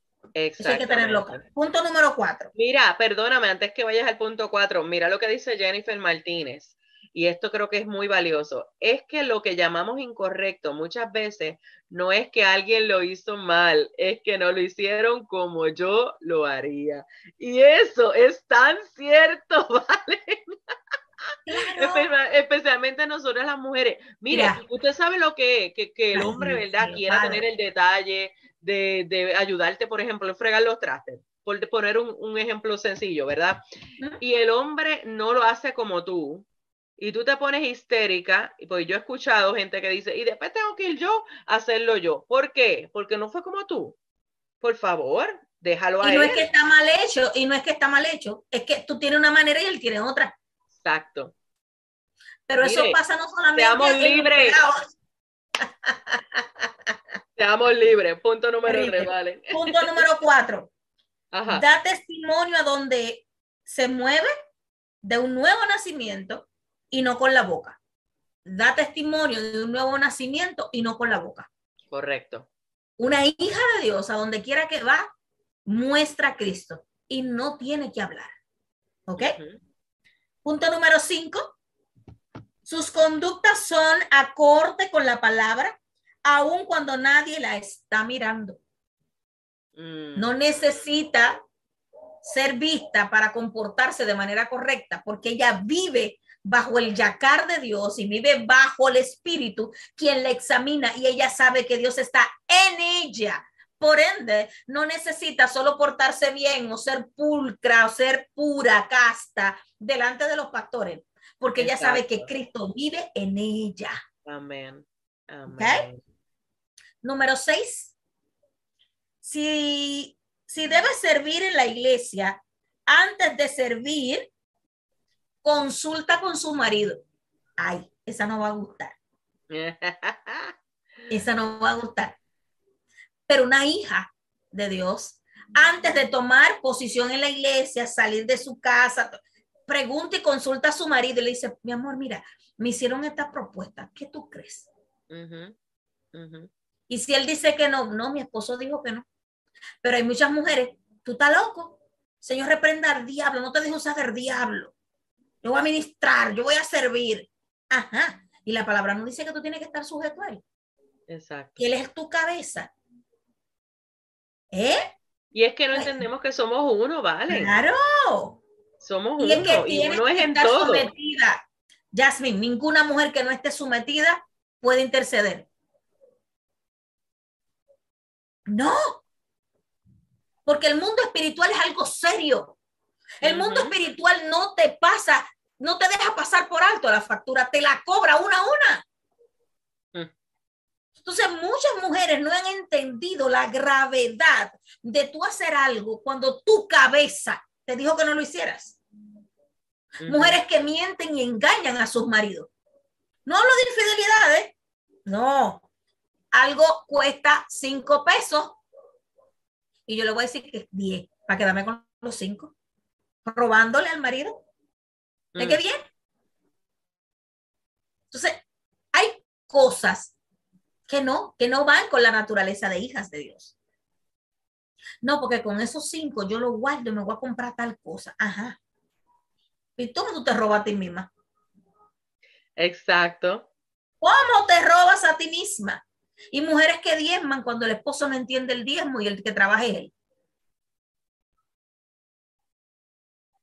Él no quiere diezmar porque no lo entiende, no se le ha revelado, pero ella coge el dinero de él y diezma. Eso no está bien. Y pudiera parecer, Jasmine, que sí que está bien porque está diezmando para Dios. Pero si el que trabaja es él, el dinero es de él, el diezmo es de él, hasta cierto punto lo digo de él por el hecho de que él es quien está recibiendo el cheque. Si él no tiene la revelación de lo que significa diezmar, si tú lo haces sin el consentimiento de él, porque hay muchos hombres que no son creyentes, entienden y le dicen, mira lo del diezmo. Exacto. Pero hay mujeres que le están cogiendo el dinero al marido para diezmar. ¿Y cuál es la recompensa de eso? Si tú estás en desobediencia y estás robando, porque ese dinero no es tuyo. Hello. Punto número 7. Su prioridad es Dios y su voluntad, y no el hacer, sino el ser. Mujeres que entienden que lo más importante no es yo ir al culto, es que el culto esté en mí. Nosotros somos el templo. Es que el culto esté en mí. Y muchas mujeres no entienden esto, Jasmine. Y nos vivimos chocando contra la pared. Porque entendemos que el culto tiene que ser en la congregación, las cuatro paredes. Tú eres la iglesia. Tú eres quien tiene a Cristo dentro. Y si tú no tienes una relación con Él, ir a una iglesia no va a funcionar, no va a resolver nada. Vas a estar perdiendo tiempo. El hecho de que tu marido no sea todo lo que tú estás esperando no quiere decir que él no sea la cabeza. Él es la cabeza. Así es. Y muchas de las cosas y de los problemas que hoy día tenemos en los hogares es que las mujeres no quieren someterse. No quieren. Que ella no, y le han sembrado la semilla de la iniquidad de que ella no tiene que someterse al marido. Y eso es una iniquidad seria, porque la iniquidad lo que hace es que tuerce la verdad de Dios en tu vida. Y hay gente que está siendo torcido en su relación con Dios por palabras que vienen a empoderarlo y a establecerlo en cosas que la palabra no dice. Punto número 8. Su marido testifica de ella y no solo para hacerla quedar bien. Te quiere darse cuenta si una mujer realmente es una mujer de Dios. Cuando ella está predicando, búsquenle al marido y miren la cara al marido o a los hijos. Sí. Ellos le van a decir a usted si lo que ella dice es verdad o simplemente está aparentando. Exactamente. Por más ensayado que esté, se le va a salir, se le sale la verdad. Así es. Claro. Punto número 9. Sus esfuerzos son invertidos en lo que Dios le indica y no en todo lo que se le presenta. ¿Escucharon eso? Ella invierte, en otras palabras, sin instrucciones. Ella invierte en lo que Dios le dice, no en todo lo que ella tiene por delante. Y muchos agarran el versículo que dice, todo lo que puedas hacer, todo lo que te venga a la mano, hazlo. A la mano. Ajá. No diga. Y si tú tienes un esposo y un niño pequeño, ¿cómo es posible que tú estés 7 días a la semana en la iglesia? No, more, así no. Se supone que nosotras tenemos que organizarnos, es decir, usted puede estar en un ministerio, no en los 7, 20 ministerios que hay en la iglesia. Usted necesita enfocarse y tu relación con Dios no depende de un ministerio, depende de tu intimidad con Él. Así que si tú no pasas tiempo con Él a sola, no puedes ministrar en su presencia. Es que de qué va a ministrar, de qué va, de qué se va a ministrar, Valentina. Bueno, no sé, ya puede ser de cosas que oí, porque yo no he escudriñado la escritura, así que no sé de lo que voy a hablar, pero hablo y me sale bonito y tengo la inteligencia lingüística y así que puedo hablar y me van a escuchar y yo voy a hablar. Y por eso es que seguimos viendo. Me cedo versículos y lo tiro ahí. Exacto. Por eso que vemos tantos errores y horrores de interpretaciones y de conductas. Y bueno, podemos continuar. Porque realmente eso no es. Y eso es lo primero. Y segundo, que si todo el que busca eso es porque no ha entendido la plenitud que solo Cristo ofrece. Así es. ¿Okay? Así es. Ni ha entendido cómo en todas las facetas de nuestra vida constantemente nosotros estamos, lo dije ahorita, ministrando, pero entonces ¿desde qué punto lo estamos haciendo? ¿Desde el punto de hijas, desde el fundamento de hijos o desde qué fundamento? Ay, y eso es bien importante. Jasmine. Mujeres que entienden que negarse al marido no es nada, porque ella ahí no está ministrando. Hello. Esa es una de las mayores ministraciones, porque la palabra dice que Él se santifica en ti. Exactamente. Pero ¿y cómo se va a santificar si tú no estás santificada? Porque tú eres la que lo santifica. Entonces eres tú la que tiene que estar santificada. Hello, señores, esto es serio. Lo es. Número 10. Es alguien confiable que guía a otros. No es alguien que vive llevando chisme ni cuento. Sabe guiar, sabe guardar secretos, sabe instruir, porque tiene una relación directa con el Padre. Y eso nos lleva a una pregunta. ¿Estamos siendo confiables? Estamos siendo confiables. Lo que me cuentan, solo lo sé yo, porque hay que ver qué es lo que es confiable. Lo que me cuentan, solo lo sé yo, lo tiro para adelante. Lo llevo al grupo de intercesión para que todo el mundo lo sepa. Número 11. Es diligente en cuanto a lo que debe hacer día a día y sabe cuándo decir no puedo y cuándo pedir ayuda. Jasmine, esto es tan importante porque hay mujeres que se explotan porque ellas tienen que hacerlo todo, no pueden pedir ayuda y no saben decir no puedo. Tienen niños pequeños, tienen familia, pero entonces todo el que les dice, mira, tú puedes hacer tal cosa, sí. Tú puedes ir a tal sitio, sí. Tú puedes hacer esto, sí. No, espérese. Espérese. Que una mente cansada no puede recibir instrucciones del cielo. Una persona cansada no va a dedicar tiempo a la escritura. Una persona cansada no va a tener el chance de escudriñar la palabra. Cójalo con calma.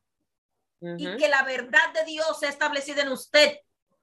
Usted no puede hacer todo. Usted es un ser humano con limitaciones corporales. Haga lo que usted deba, organícese, claro está.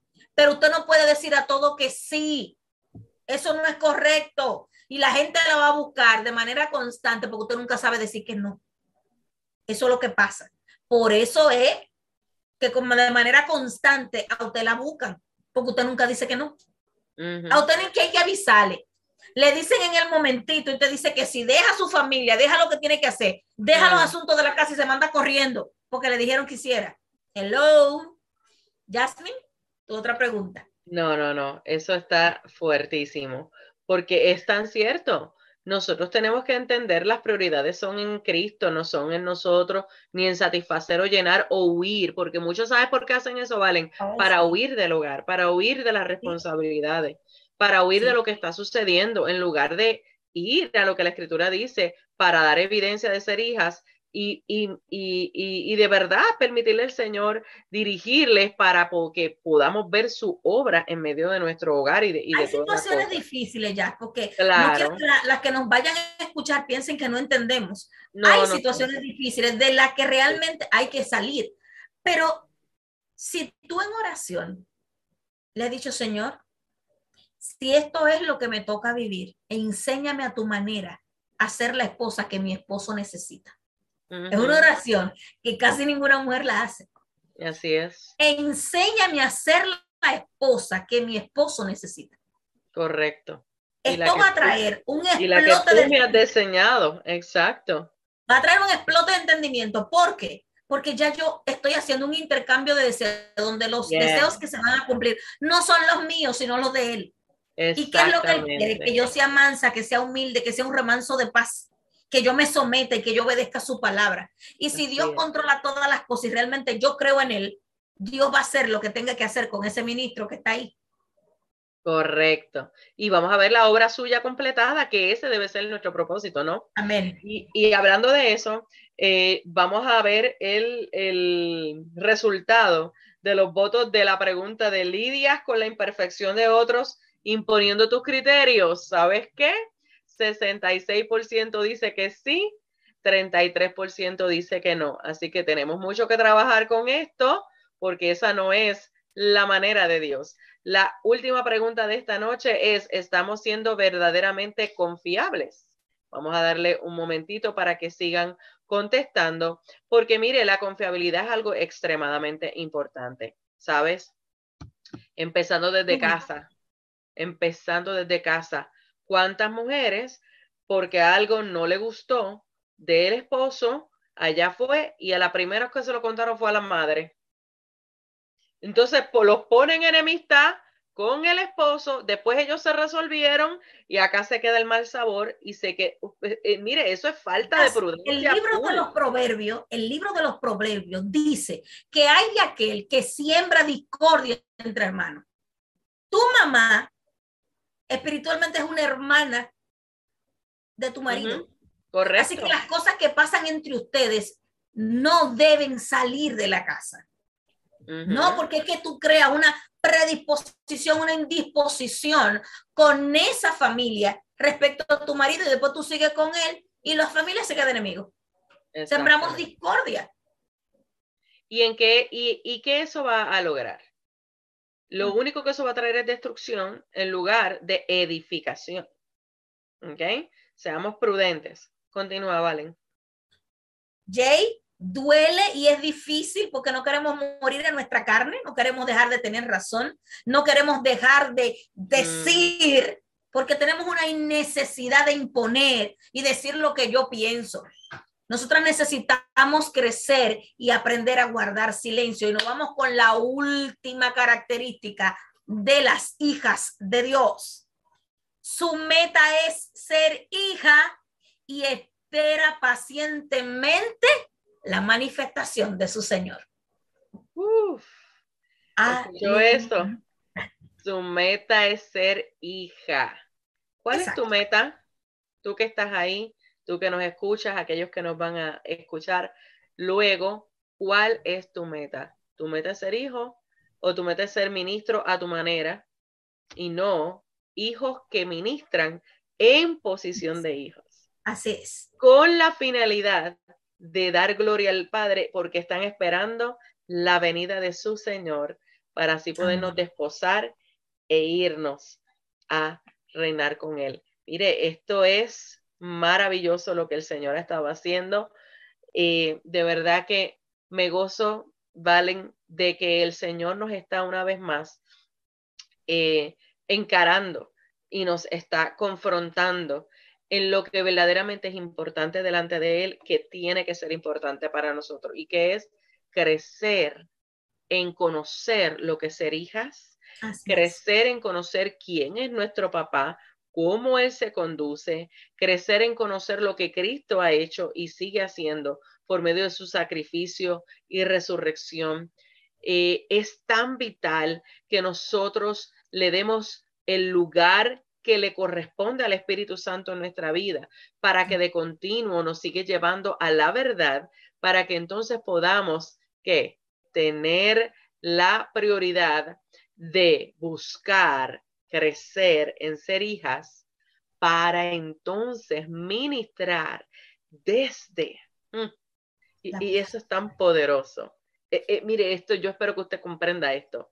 Ministrar desde la posición de hijas va a hacer que el reino de los cielos sea manifestado sin usted ni tan siquiera quererlo. ¿Entendió eso ahí? Porque eso se va a dar.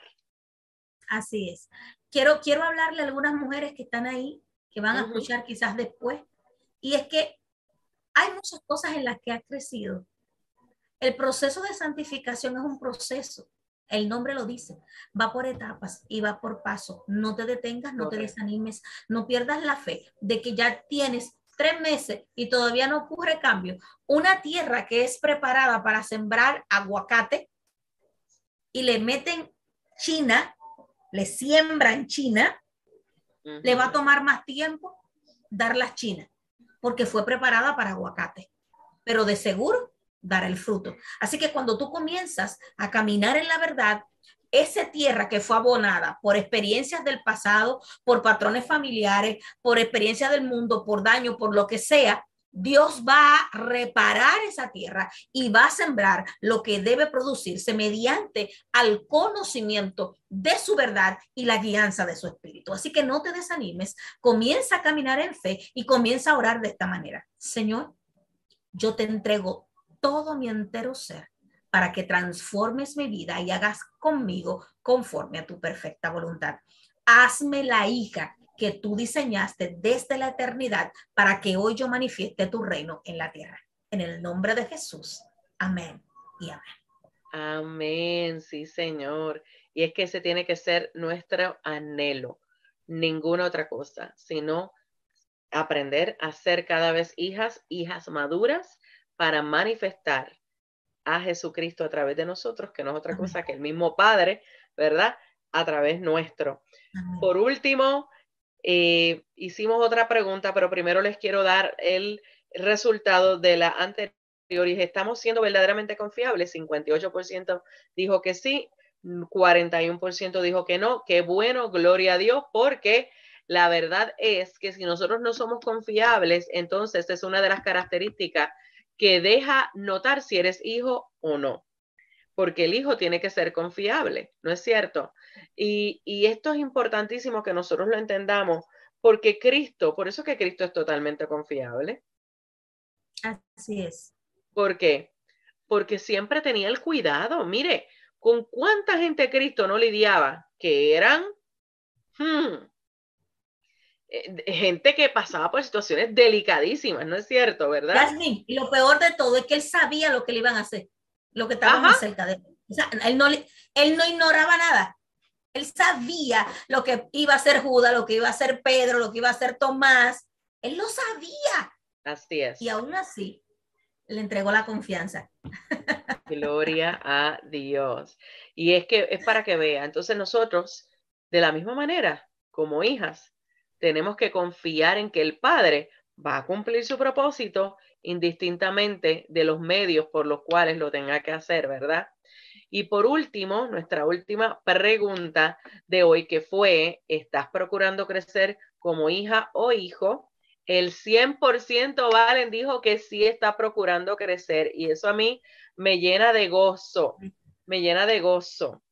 porque es importante que ese sea nuestro procurar. Y si antes eso no era lo que tú procurabas, espero que hoy, después de esto que el Señor nos ha estado enseñando, esa sea tu prioridad, lo que estemos procurando, crecer en ser hijas e hijos de Dios maduros. ¿Ok? Pasamos por el proceso, ¿verdad? Empezamos inmaduros, vamos creciendo en la madurez, pero nuestro fin debe ser en crecer como hijas maduras. Así que, e hijos maduros para aquellos varones, ¿verdad? Que vayan a escuchar o estén conectados con nosotros.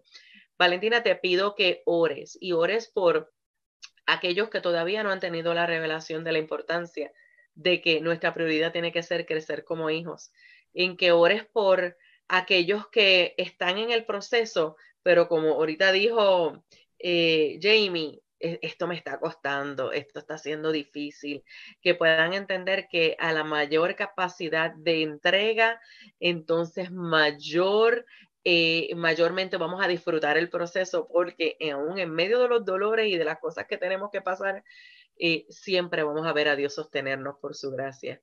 Eso es una garantía de papá para sus hijos. Entonces, por favor, llévanos en oración. Oramos. Señor, te damos gracias por esta hermosa tarde-noche. Sí, Señor. Gracias porque nos guías a toda verdad. Tu palabra es la verdad. Sí, gracias Señor. porque sin importar nuestras faltas, tú sigues insistiendo que tenemos que ser intencionales para cumplir lo que está escrito, que tenemos que ser intencionales para obedecer tu palabra. Te pido por cada mujer, te pido por cada persona que va a escuchar, que estuvo en el chat, que estuvo conectado, que tu espíritu mismo trate con ellos. Señor, nos has llevado durante procesos para poder enseñar a otros. Te ruego, Padre, por todas las mujeres que necesitan entrar en ese proceso de crecer a la estatura del varón perfecto, de acuerdo a tu propósito y tu voluntad para nosotras como mujeres. Te ruego por aquellas que están en sufrimiento, en dolor, aquellas que están en situaciones difíciles y que no entienden qué deben hacer, Señor, sean guiadas. Padre, todas aquellas que están recibiendo abusos y maltratos, dale sabiduría, que encuentren a alguien que puedas guiarlas a hacer, Dios mío, lo que es correcto. Señor, tú nos hiciste libre por tu sangre, pero el libertinaje y la libertad son dos cosas diferentes.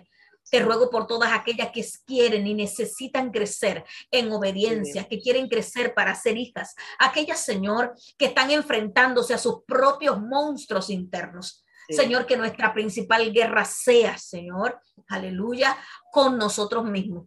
Porque si nosotras nos sometemos, si vivimos sometidas a ti, las tinieblas tienen que someterse a nosotros. Señor. Espíritu Santo, que seamos guiados a toda verdad.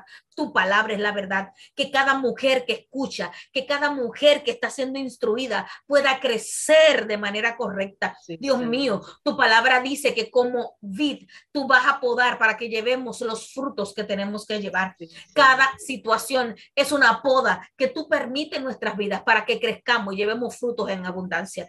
Padre, que nosotras podamos producir el fruto de tu espíritu, que sea un buen fruto, no un fruto cualquiera, sí, no un fruto inservible, sino un fruto que sea verdadero, que quien tome de nosotros pueda encontrar la vida, porque tú estás en nosotros. Eso es. Que recordemos que tú vives en nuestras habitaciones, que tú duermes con nosotras, que vas al baño con nosotras, que vas al salón de belleza, que estás con nuestras amigas cuando hablamos con ellas, cuando hablamos por el WhatsApp, cuando cocinamos, cuando limpiamos, cuando lavamos, que tú estás en nosotras. Yes. Y no que estás fuera como aparte y lejos, sino que tú vives en cada una de nosotras. Perfecciónanos en tu amor y permítenos caminar hasta alcanzar la meta, que es parecernos a Cristo. Padre, gracias en el nombre poderoso de Cristo Jesús. Gracias. Amén y amén. Amén, amén. Es lo que queremos, parecernos a Cristo, para que el Padre entonces nos conozca. Oiga, porque solo nos va a conocer si damos el fruto del Hijo. Esto es vital, esto es vital. Así que nuestra meta sea parecernos a Cristo para dar talla de hijas. Así que, y de hijos, aquellos varones. Dios les bendiga. Gracias y paz de nuestro Señor Jesucristo para cada uno de ustedes. Ha sido un privilegio estar junto a mi amada Valentina y poder traer la palabra del Señor. Por favor, crezcamos en ser hijos, en conocer al Padre. Prontamente, el jueves próximo, continuamos con más programas, así que está pendiente. Recuerde, Fundamentados en la Verdad de Jesucristo, en YouTube, Facebook, Instagram. Valentina, ¿puedes dar tus redes, por favor? Valentina Zorrilla, tanto en Facebook como en Instagram, como en Twitter, Valentina Zorrilla. Amén. Y mire, les pido que busquen en Eclesia la predicación o clase que trajo Valentina el domingo pasado, porque va a ser edificado. La verdad, de verdad que a nosotros nos rompe para establecer los diseños de Dios. Y es lo que estamos procurando por determinación del Padre en nosotros. Y es algo que quiero que usted vea de lo que ella disertó el domingo pasado, porque de verdad que a usted le va a ayudar a poder entonces orar correctamente, entender con quién de verdad tenemos guerra, la mayor guerra, y hacer reales con nosotros para crecer en ser hijas. Así que Dios les bendiga, les amamos.